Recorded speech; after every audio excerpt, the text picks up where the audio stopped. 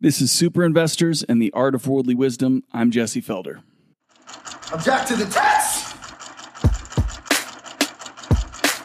South on an April of 142! Warren Buffett. Carl Icahn. John Templeton. Buy low, sell high. Fear, that's the other guy's problem. Dan Druckenmiller. George Soros. Paul T. Jones. Peter Lynch. I wonder why fund managers can't beat the S&P 500? Because they're sheep. And sheep get slaughtered. My guest for this episode is one of my all-time favorite technical analysts. Helene Meisler started her career on Wall Street in the early 1980s, when a career on Wall Street was actually a contrarian move, let alone being a woman on Wall Street. She eventually found her way to working with trading legend Justin Mamis, and has been charting the markets by hand ever since. Yes, that's pencil and paper for the past 30 years. In this episode, Helene reveals what it was like to work with Justin and what the most important thing she learned from her mentor. We discuss her favorite stock market indicators and how she uses them. Finally, we discuss her favorite trade setup and the unique self-awareness that she's cultivated to help her become the most effective trader she can be. As always, I put up a number of links and charts at thefelderreport.com, and I really hope you enjoy my conversation with Helene Meisler. Helene, welcome to the show. It's really, I'm really excited to talk to you today. It's actually kind of strange to, get to know somebody, online that you haven't really talked to much in person. But after following you on Twitter and, reading your daily column, it feels like I know you, but it's really nice to have a chance to chat with you like this. Nice to be here. Thanks for having me. Absolutely. Well, let's just start right with the beginning. I know you have an interesting, background in the industry. How did you actually get your start in finance? Oh, well, I started my life after college in marketing, working for a marketing research firm, and this is a long time ago, it was the early 80s, doing taste tests and statistical analysis on product placements and stuff like that. And I was actually quite bored. I thought I was going to like it a lot more than I did. And I decided to look for a job elsewhere. And a headhunter I was working with, I told her I figured advertising would be a good segue. And she said, no, you should be going to work on Wall Street. So you said this was the early 80s? This would have been 1982. Oh, so the exact bottom, or, the best buying opportunity in our lifetimes. So that would have been a really contrarian move, though, right? I mean, that was the death of equities cover. It was, I guess, about a year after that. But I mean, I knew nothing about stocks and bonds. I don't even think my parents owned any. And this woman insisted that Wall Street was hiring, and she thought I would be great working there. And so she set me up on several interviews, and I will never forget my first interview at Cowen, which was my first job, was the Wednesday before Thanksgiving at 4:00 in the afternoon. And I was like, you had all these interview rules: never interview Monday morning at 9, never interview Friday afternoon at 5. This was like the ultimate of who is going to hire you. Right. Yeah. With this hour. But of course, you didn't realize that the market closes at 4:00. And anyway, they made me an offer, and I went to work there. So this was Cowen. This was at Cowen. What were you doing specifically for them? I was an institutional sales assistant, which was, I don't know, sort of a glorified administrative assistant, I would call it, in that. But I worked for the partner in charge of the New York office. So, the market was just taking off. And as things got busier, he kept dumping more stuff on my desk. And, I had to learn as I went. So I was very lucky in that I was in the right place at the right time. Okay. And, and probably with the marketing, background, it wasn't too much of a jump to move towards, institutional sales. No, but institutional sales was not necessarily about sales back then. I mean, back then, the analysts on the institutional buy side were the people you cared about, not even the portfolio managers. You only cared about the analysts. And so, I mean, I'll tell you what, I look back and I think, although I probably thought it at the time, but I was learning so much, I didn't scoff very much. But Right. I look back and I say, God, they were some of the most boring calls you'd have to make. Yeah. It would be like, hi, we're raising our IBM estimate by a nickel due to a lower tax rate, and we're still recommending the stock. Yeah. But Well, you and make it's- enough of those calls, you learn the story, you learn what moves stocks, So that was good experience from that respect, to see kind of behind the curtain Wall Street. Oh, yeah. That's the way it worked back then. And then there was a shift probably as we moved into the middle 80s where analysts on the buy side no longer were the ones who voted the commission dollars, but the portfolio managers were now voting the commission dollars. And so we had to move from that sort of, we're changing the IBM estimate due to our tax rate, to much more proactive phone calls to the clients. Gotcha. So how did you go from there to technical analysis? So I think it was about 1984 or 1985, Cowen hired Justin Mamis, who I look back and I think, oh my God, he was probably the age then I am now, and I thought he was so old. I thought he was like Methuselah. But he did a different kind of technical analysis than I'd seen before. And I just loved listening to him talk about the markets and the way he would write about the markets. And so it became, for me, an easy way to integrate his view with the sales call on the fundamental side. And in 1986, I think it was, I asked if I could spend more time working with Justin to really learn what he did. And they were very accommodating and they allowed it. So I was no longer an assistant, obviously, at that point. And I started working with Justin and covering hedge funds was the coverage, the sales coverage that they gave me. But back then, let me tell you, there were not a gazillion hedge funds, and they gave me the little ones that were managing like $5 million. Okay. And what specifically was your, day-to-day look like then? I mean, were you talking with the hedge funds and, trying to sell them analyst picks and that kind of stuff? Yeah, trying to exactly take your fundamental and your technical and put it together and, give them ideas, and hopefully they would trade through you and you'd get commission dollars. Well, and so I know you've mentioned in the past on Twitter and things, how much some of your mentors have meant to you. Is Justin one of these? I know I recognize the name immediately. There's all kinds of books that, traders references. When to Sell is the one that comes to mind Right. immediately. I think Was he it's his really best one of book. that?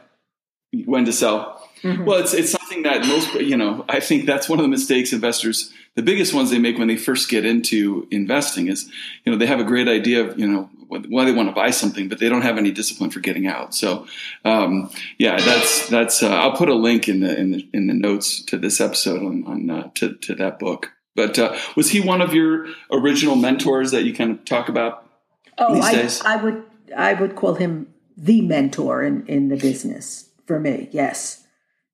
And so what was the most important thing you really learned from him? Oh gosh, I learned a lot, but I like to tell this story that when the very first night I had moved over to work full time, if you will, with Justin, he handed me a pile of charts, paper charts, and a stack of pencils. He showed me how to calculate the logarithmic scale on the charts, and he told me, go ahead and post the charts. You couldn't start until after the market closed. And I was still there at 8 o'clock at night, and I was not happy. And I was thinking, this is ridiculous. He's old. We're going to have to find a way to computerize this. Well, first of all, here I am, 30 some odd years later. I am still posting my charts by hand. And second of all, I walked into the office the next day and said, Justin, come on. We have to be able to computerize this. And he said, there is not only a certain feeling you get from putting the pencil to the paper, but from sharpening the pencil. Yeah, well, I was going to ask you about this because I do, sometimes you tweet pictures of your hand-drawn charts. And you originally, like you said, you thought it was a joke, but what is the value? I mean, you're still doing it. So what is the value that you found in doing that? In 1996, I thought I was going to give it up. We were getting into the internet. It was still dial-up, but, all of a sudden there were charts online everywhere. And I thought, well, I could just start looking at charts. And after a month, I realized that Justin was right. It forces you to look at the action in my case. I don't know. I've never counted, but I think it's 150 to 200 charts I do a day. And that means you're not just looking at the exciting names, the names that are on the move. And oftentimes you can go through your entire pile of charts and you look at your notes when you're done and you've jotted down 3 stocks. You're like, God, that was a dull day in the market. Or, you just pick up things that you wouldn't normally pick up because certainly if you're looking at charts on a computer, you're looking for certain parameters. And sometimes those parameters don't come to light until the stock actually moves or does something. And when you're doing it by hand, you're getting a feel that there's a change taking place that you wouldn't get by looking at it online or putting in some kind of algorithm to come up with, well, if it's at the 50-day moving average line, it has volume, and all that sort of stuff happens after a stock has moved. Yeah, so it's really getting a feel, and I can imagine what that's like. I have a list of 200 stocks. I don't go through every day, maybe once a week.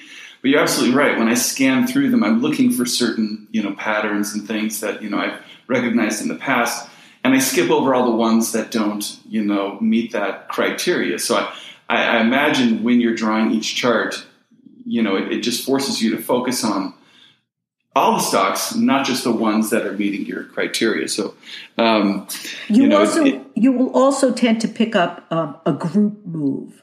So, in other words, I don't do my charts like all the airlines together or all the drugs together. I do them alphabetically, and then I take notes.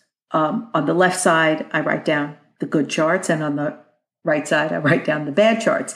And when you're done charting, you look at it and you're like, God, look at all those drug stocks I wrote down. And you wouldn't necessarily pick that up otherwise, I think. I mean, maybe you would, but it's not how I do it. Yeah. Interesting. I just have to ask you, I think there are probably going to be some people listening to, I have all different types, because I'm mainly a value investor, but I do, I started looking at technicals, 10 plus years ago, and find it very valuable to my process. But, there's the age old question, do technicals work because they intrinsically work, or do they work because people use them? What are your thoughts on this idea that? Honestly, I think it's both. But I think, more often than not, everything that's known is supposedly already priced into the market. I'll give you an example. You go to that question when, you say to yourself, okay, something feels bullish here. And someone will say to you, well, what could move them? And I think, well, I don't know. If we knew, it'd be priced in. Right. Yeah. Well, what could take the market down? Well, I don't know. If we knew what could take the market down, it'd be priced in already.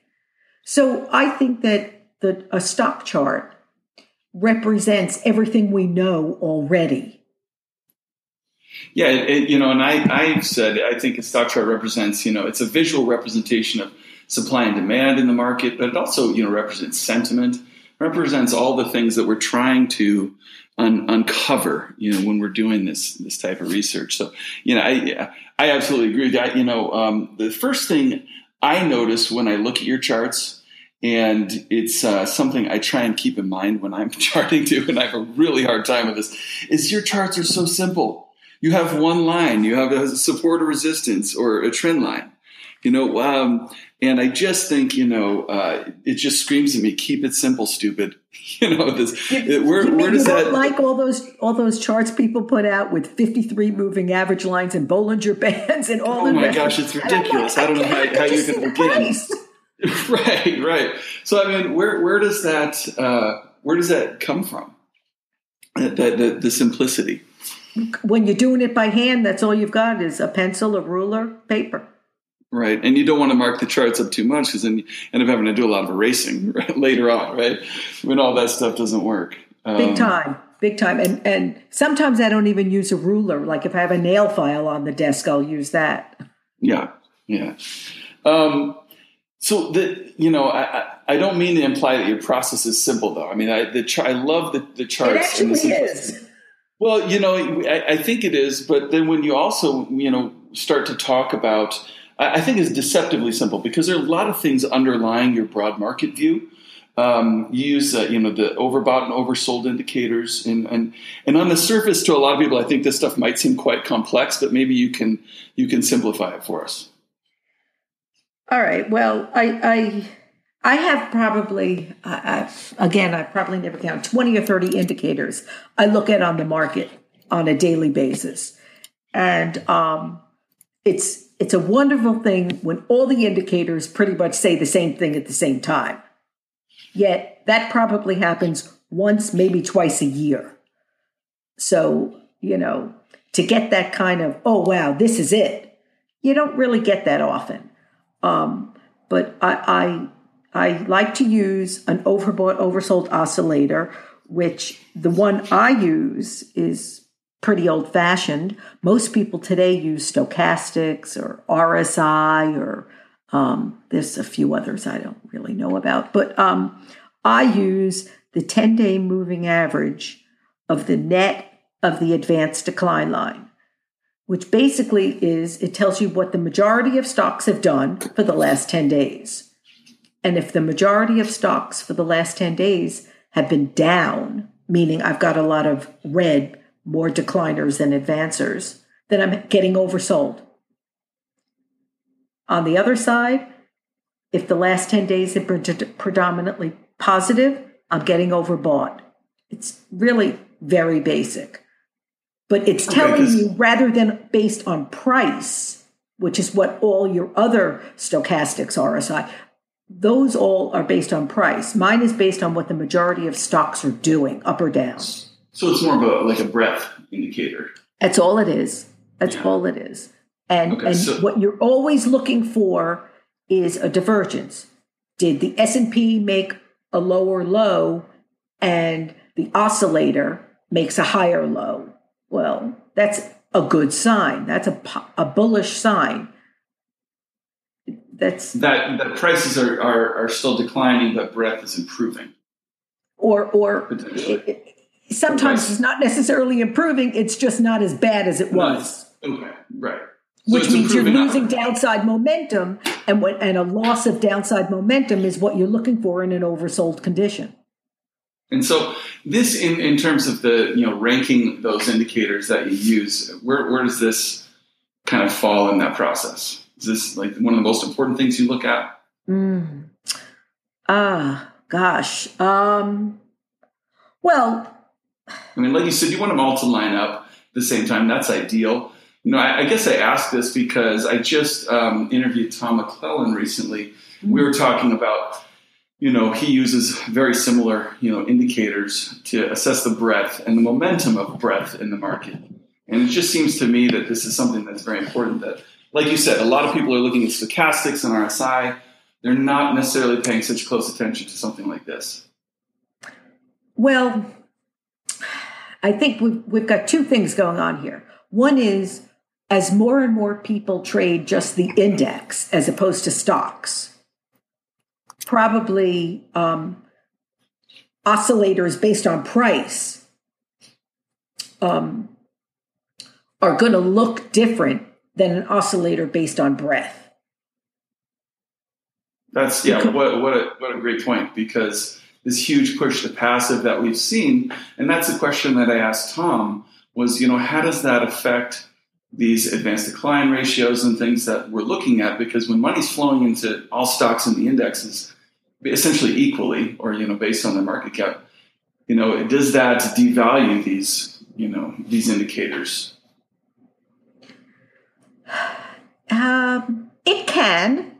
It can, but again, you can see changes. Like for the longest time, let's call it since March until early June, I have thought, despite the fact that the cumulative AD line has gone up and therefore breadth has sort of kept pace with the S&P, I have thought there's too many stocks lagging.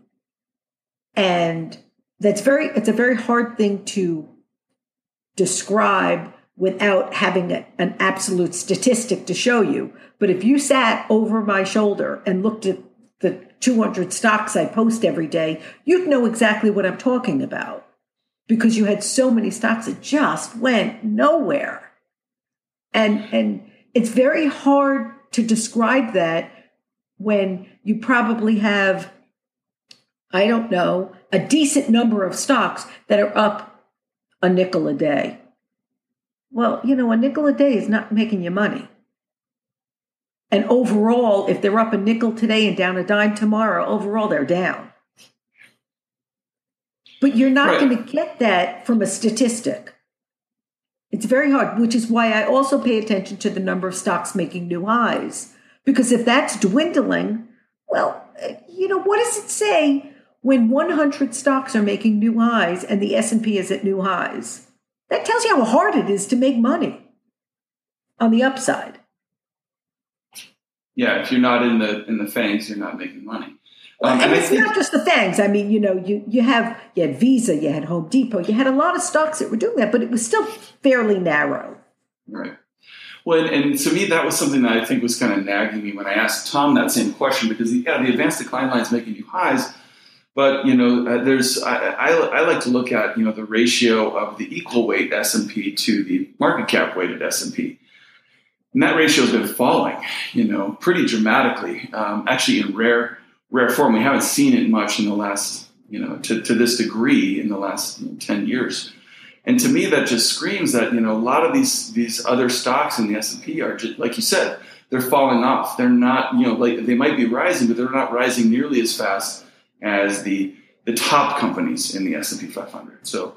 And I thought you were going to tell me, Jesse, don't rationalize an indicator, when I talked about it, because I know that's one of your favorite sayings, and I think of that all the time too. But it's true. It's true, which is why I'm not going to rationalize the advanced decline line, but we go back to I hand post the charts. So I can tell you that a portfolio manager who's managing a portfolio of stocks is probably not loving, well, up until June, was probably not loving the market.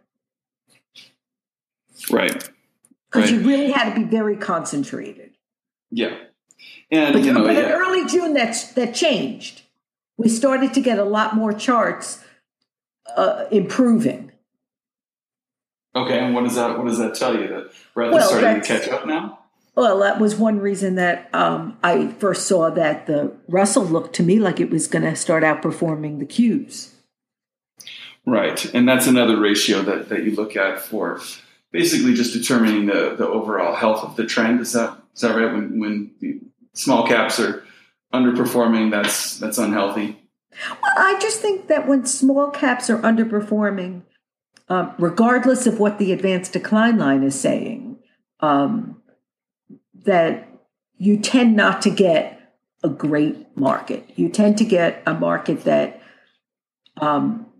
either goes sideways or has like one big spurt up over 2 days and then does nothing. And the majority of stocks just dribble. at least in a market where the Russell is outperforming, you can have a better chance at finding good stocks that are moving. Right.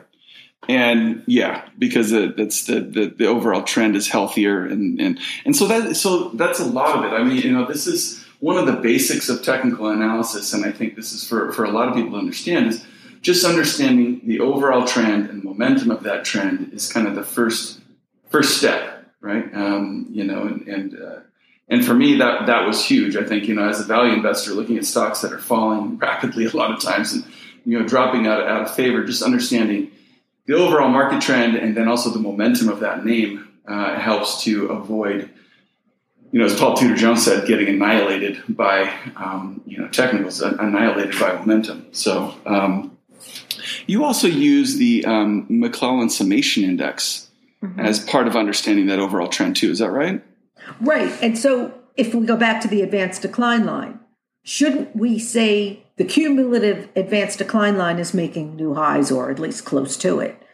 And the McClellan Summation Index, which is essentially like the third or fourth derivative of the advanced decline line, it can barely get out of its own way.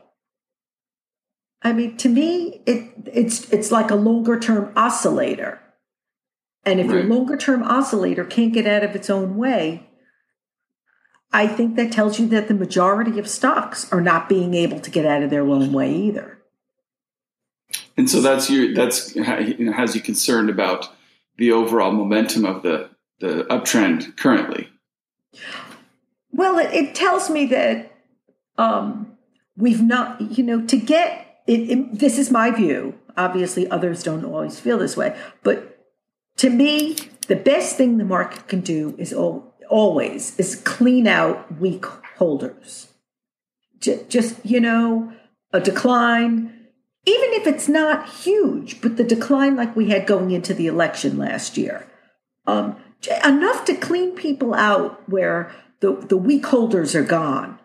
And then you can have a good uptrend that's solid, that feels like it's going to go up every day and feel like you can grasp a trend. We just don't have that now. And I don't think we've had that since February or March. Okay.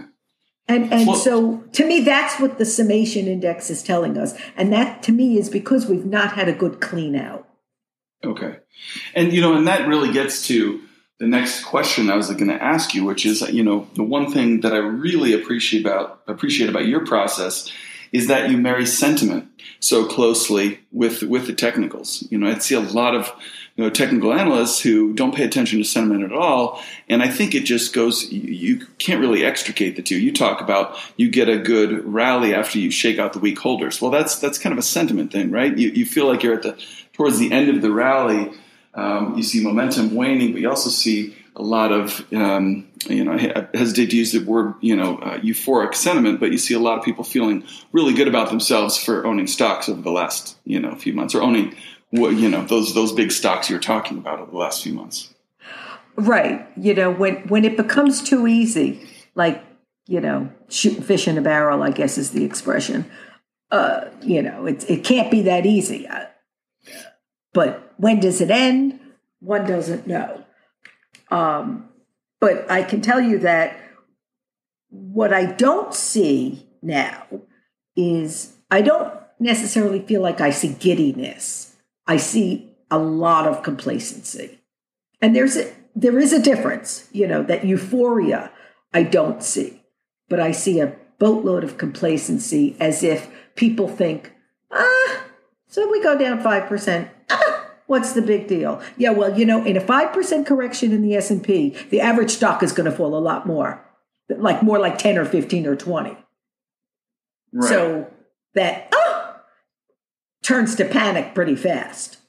Well, that's why I tweeted a CNBC poll that came out right after that, sell-off in the NASDAQ and the FANGs that we had a week or two ago. And CNBC put out a poll on Monday, asking people how they felt about it, and it was like 80% of respondents said, "This is great news. It's an awesome buying opportunity." And I thought, okay, well, that's not how you create a sustainable short-term low. But right. So, what are the main things you look at in terms of sentiment to try and gauge that? Well, I've got so many sentiment indicators that I use. One of my favorites, I will say, is, and always has been, is the Investors Intelligence, because it's been around since the 60s. They are very scientific in their methodology. They have a set number of newsletter writers, and they don't poll them and ask them what they think. They read those letters every week and determine if that person is bearish or bullish. And so to me, it's probably one of the only scientific sentiment surveys that we have out there. So I put a lot of faith in that. And when that gets over 60% bulls, the market has rarely continued well on the upside. Okay, so that's kind of one of the quantitative ones. One of the reasons I love following you on Twitter is you do talk about, this more anecdotal stuff that you're seeing on Twitter. I think you probably follow a lot more people than I do. So I don't get a lot of that. So I kind of rely on you actually to share, how are traders, Twitter traders feeling right now. And then you also, I know, watch the financial TV a lot in order to kind of understand how people are feeling. Because that's just a reflection of how traders are feeling too, right? You get a great sentiment feel off of turning on the television. I can't listen to it all day because it just, starts to be background noise. So I have to mute it a lot. But yeah. And to me, one of the, I know I make fun of a lot of the stuff on CNBC a lot, but one of the great things is that when you have the same people on all the time, you can watch their emotions shift. And that's a sentiment tell. And you can see them react to price. I mean, you can see my pinned tweet is nothing like price to change sentiment. And when you see them shift based on the movement of a stock, sentiment is shifted. Right. Because and you probably, get a good feel for, I hate to bring this up. I don't know him very well, or, I don't read his newsletter, but, Dennis Gartman is one that people, broadly have followed and got to understand his own psychology, toward the market. So I think when you start picking a few people like that, and you can see how they react to different things and their process, it maybe helps understand or reflect a broader sentiment signal. Is that what you're saying? Well, if you just take Dennis, for example, there was a time that, it probably still is, everybody thinks Dennis is a fade. Oh, Dennis. Oh, you got to fade him. Well, you know what? That's when everybody thinks that a certain person is a fade. Now I got to go the other way. Right. Yeah. Well, I that's actually one of my favorite things to look at. Over the last 20 years, I've seen times where, the major media outlets start running headlines where they talk about Warren Buffett's out of touch because he doesn't own enough tech stocks or what have you. And to me, that's just a wonderful signal that people have gotten, the hubris level is off the charts with the fact that I'm smarter than Warren Buffett, right? So, so you look for those sort of things. I often say that if Warren Buffett were to start buying stocks like Netflix and Amazon, that would be like me becoming a momentum trader. Ain't going to happen. Yeah. And if it does, be scared. Well, he has been buying a ton of Apple, and so, maybe that is some type of a signal. He'll, like you said, he'll never buy Netflix, Salesforce.com, these types of things. But I just love that sentiment is such a big part of your process because that's something that I've always found, valuable. And is that just, experience of seeing this stuff, over the years and seeing how it works? Or where did that appreciation for sentiment come from? Oh, I guess so. I've always been a big fan of human nature in general. And if there's one thing that we can't change, it's human nature. And, I think that people will always be scared at lows and always be happy at highs because that's how we are in our lives. So and how is the market any different? Oh, absolutely right. And, and that's the one thing that I think, it's just, I agree with you that most of the time, the markets are effectively pricing all the information out there. But, in terms of believing the efficient market hypothesis, would we have had these massive bubbles in real estate and the dot-com bubble if markets were truly efficient? No, people would have not pushed prices to the levels that they did. You bring up a good point. So what does that say? People will always be scared at lows. People will always be euphoric at highs. What does that say about this huge push to passive investing that we're seeing? I mean, what is your take on it? Because the idea behind it is, okay, well, I'll just buy everything and I'll own it and I'll expect a historical rate of return and I'll be able to hold through drawdowns because I have a 20-year time frame. It's kind of the idea behind it. From a sentiment perspective, what are your thoughts on this big push to passive investing? I call it there's a lot of complacency. Everybody always talks, there's a bubble here, there's a bubble there. I really believe there's a bubble in ETFs. Would I be able to time it? No. But are there too many ETFs? Yes. What you had in the dot-com era was you had all these brand new IPOs. Companies rushed to market. Well, you don't have that now. Now what you have, and you don't have that same fanfare, but you have, I'll just create an ETF. I'll just create another ETF. It's sort of like every week there's 50,000 new ETFs created and ridiculous ones that barely even trade. Right. And it's almost like they came up with the ETF just because they had a cute ticker symbol. Well, I think, it's, I interviewed Stephen Bregman recently, and he talks about it's just Wall Street adapting with the times, trying to find a way to profit from, this new craze. And it's just Wall Street's MO is, people want ETFs, we'll give them ETFs, so, right. Yeah. I want to, yeah.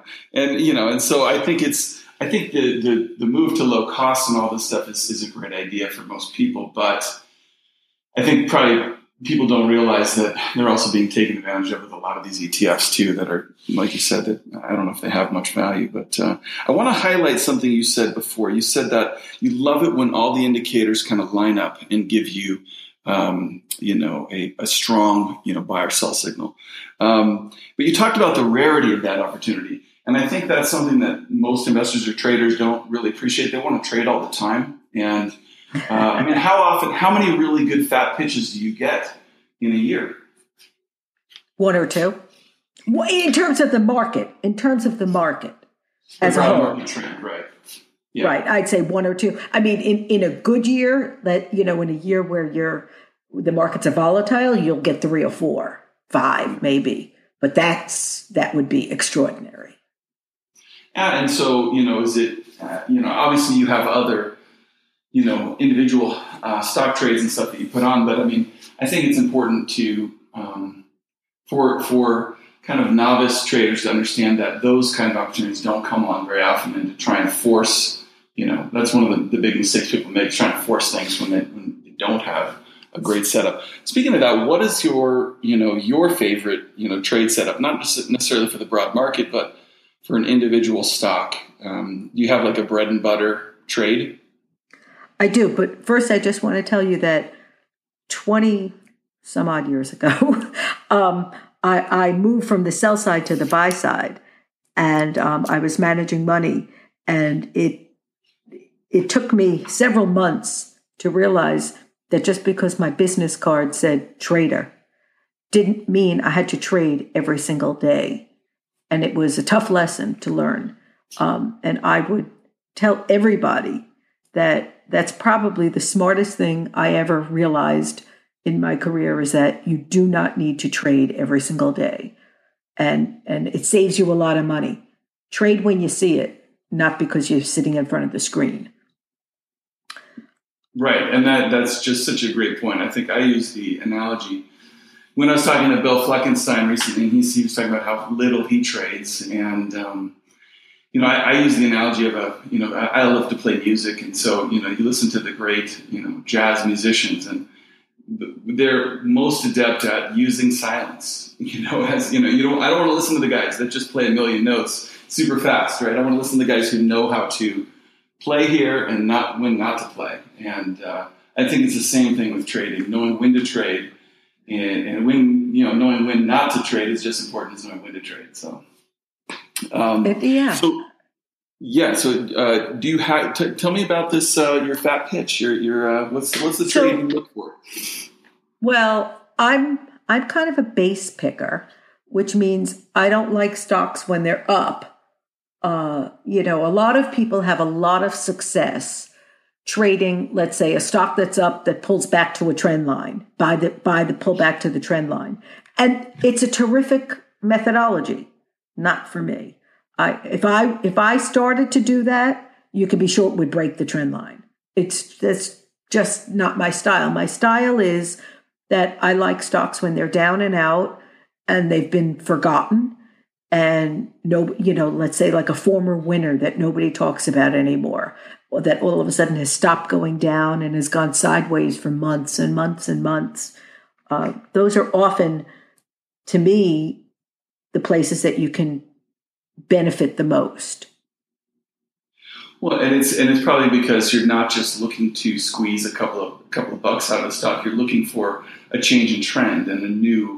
So you're not day trading. You're looking for, what, and that's a good question. What is your time frame for a trade typically?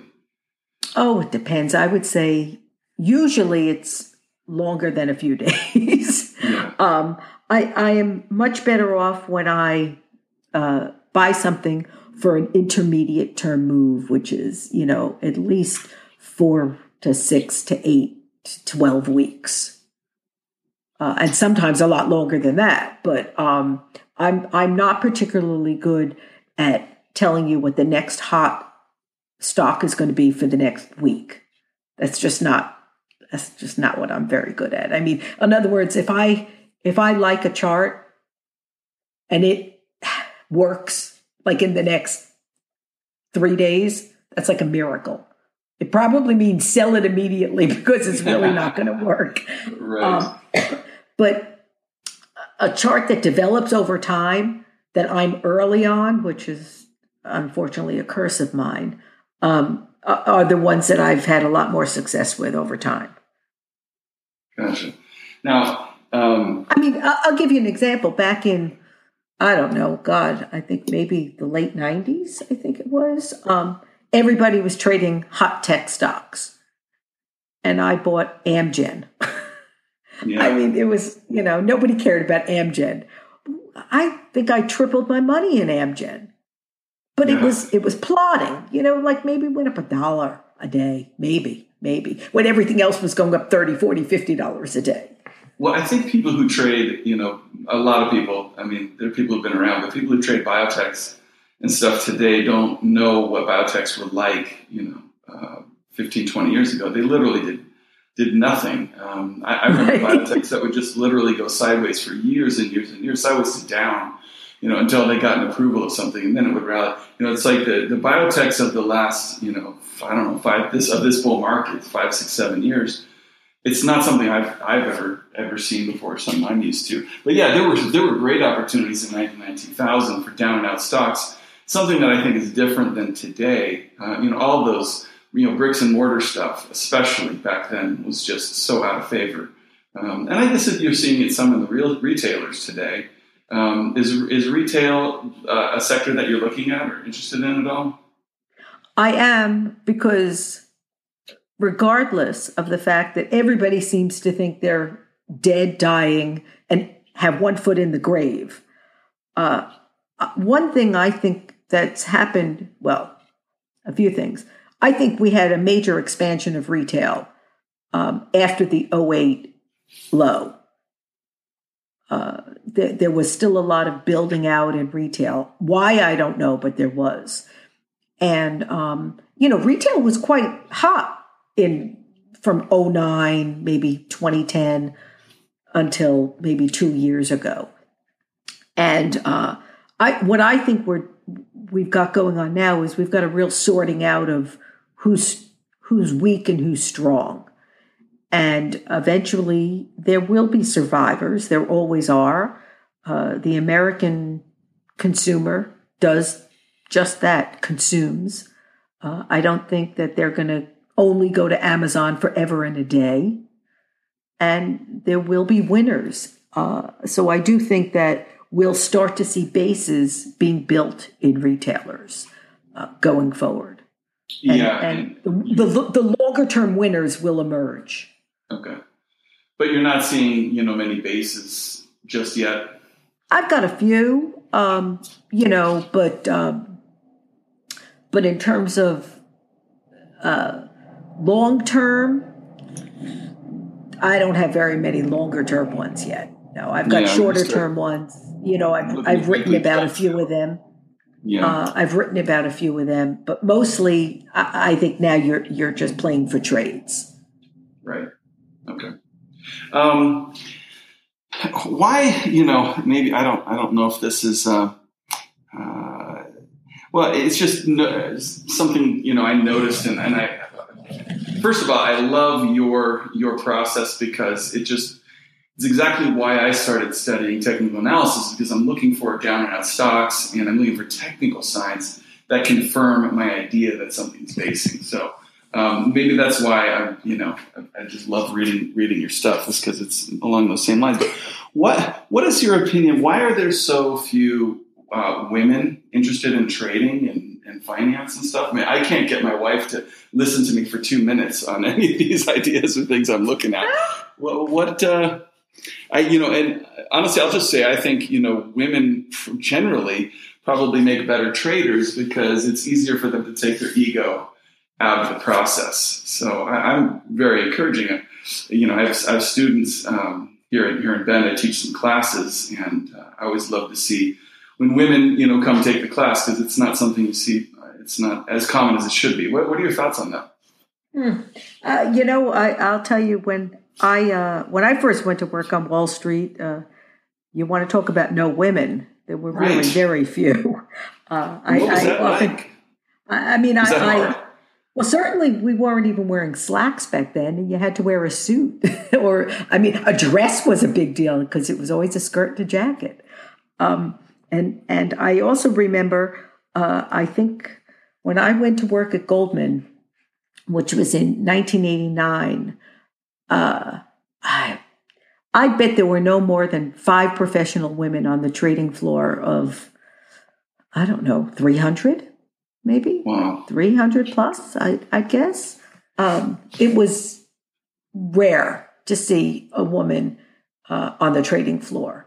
And now I think you see a lot more of them. So I don't know. I'm sort of encouraged that there were more professional women who are trading and investing. And it's going in the right direction. I think we've come a long way. We've come a long way, yeah. Celebrate that, but why? I don't know. I guess why? Maybe, and that's part of the the technological advance of it, is it doesn't necessarily feel like a boys' club at the office so much anymore. Generally, I think, women make, it's easier for me to teach somebody how to invest when they can take their ego out of it. And I think I find women are better at that than men. So it's also, I think women are better at multitasking. Yeah. And I think when you're looking at so many different markets, you're multitasking. Right. So I just, perhaps it's just a different way of viewing it. But so why don't more women do it? I don't know. I wish I had an answer. I don't have one. Maybe they're just not as interested in money as us money-driven guys. I also think there's a certain lack of security in doing it. You don't have that weekly paycheck. Right. Which maybe many women would not feel the confidence. Right. It's maybe that's a good point because, guys are a little bit more risk taking generally due to our testosterone. So, that's been an interesting point. I know you have a lot of other passions outside of the markets. You're a huge tennis fan. You enjoy horse racing, and you're an accomplished baker. I see your tweets on the stuff you're baking, and I think, God, I need to go back to test that out because it looks phenomenal. What are there any of these things that have taught you about trading or investing, or have parallels outside of that, or are they just an outlet to be able to turn off that financial mind and work on something different? Well, I don't think you really ever turn it off, so it's very difficult. I mean, I'll give you just an example. We took a drive down to visit my father-in-law this weekend, which is down near Springfield, Missouri. And, I can't help myself. The first thing I notice is, oh, look at all those help wanted signs. Oh, look at all the construction I see. Look at, you can't look at the truck traffic. You can't help it. I mean, if you turned it off, I guess you probably wouldn't be very good at what you're doing. Right. So I don't think you can turn it off anywhere. But there are analogies in everything that we do, I think. I mean, you mentioned horse racing, which is, I would not necessarily call it a passion, but I do like it and I enjoy it. And I think it's always interesting to, because it's a sport and sport is always interesting. And really the market is a sport in many ways. It's a team of bulls versus a team of bears. And who's winning? Right, and I don't mind the game analogy at all. In fact, Paul Tudor Jones in the Trader documentary that was filmed in '87, he talks about that's how he got interested in trading. He was playing backgammon with his I think fraternity brothers, and they were all real competitive in different games. And one guy finally told him, hey, if you are interested in games and competition, he goes, let me introduce you to the greatest game on earth, trading futures. So I've always thought that really resonated with me because that's kind of how I look at it too. I want to just circle back to something. I mean, I've noticed in just talking with you and a lot of the things, not just listening to or reading your tweets, but during this conversation, it really seems like you have a good self-awareness. You understand what you're good at, what you're not good at. And I just think that's so critical to being successful in the markets. Is that just a function of successes and failures, teaching you what you're good at and what you're not? I mean, where does that self-awareness come from? Oh, gosh. Well, yeah, I'll tell you something. My husband, who is a commodity trader, always says if we go to the horse races and he wins the first race, he always says, oh, it's going to be a bad day. Right. Because if you win the first race, chances are you're going to lose the next 8. Right. And so I often think back to people whose first trade or first few trades are all winners, probably don't learn as much as if their first few trades were losers. Right. And I feel like I learned something more off a losing trade than I ever learn off a winning trade. I learned, or at least I tried to learn, not to repeat that mistake. Whereas if I have a winning trade, I don't necessarily, sometimes most of the times I think, oh, I got lucky. Yeah. So, well, it just goes hand in hand with, putting on a trade. You never want it to be too easy or feel good when you're doing it, right? If it feels good, it's not going to work out, right? It has to feel not so good. I mean, and then maybe it's just a sentiment. Well, in the old days, you had to short on an uptick, right? Right. You couldn't just short into the hole. You had to short on an uptick, which meant you had to be wrong on a short. Right. Yeah. Right? I mean, how are you going to be right if you were shorting on the downtick? And so it never, a shorting a stock never felt good because it was going up.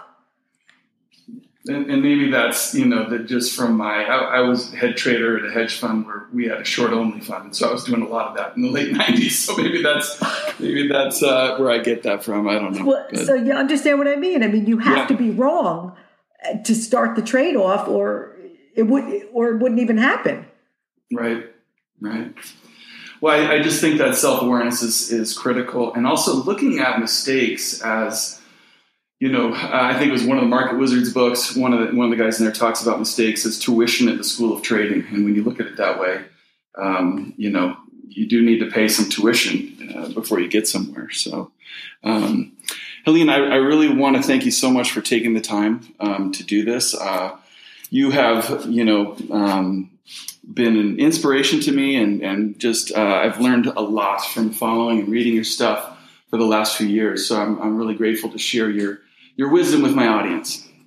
Well, thank you so much for having me. It was very nice chatting with you.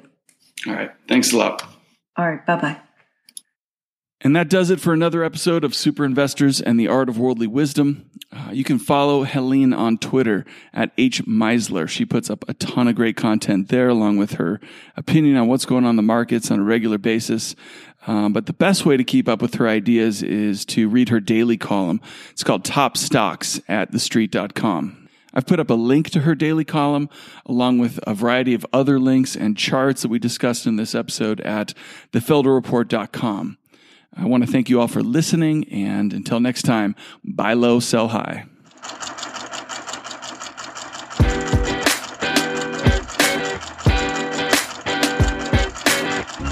Looking good, Billy Ray. Feeling good, Lewis.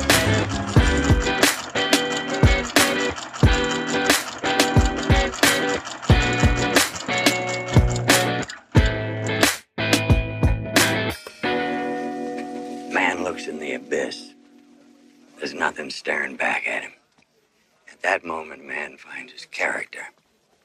And that is what keeps him out of the abyss.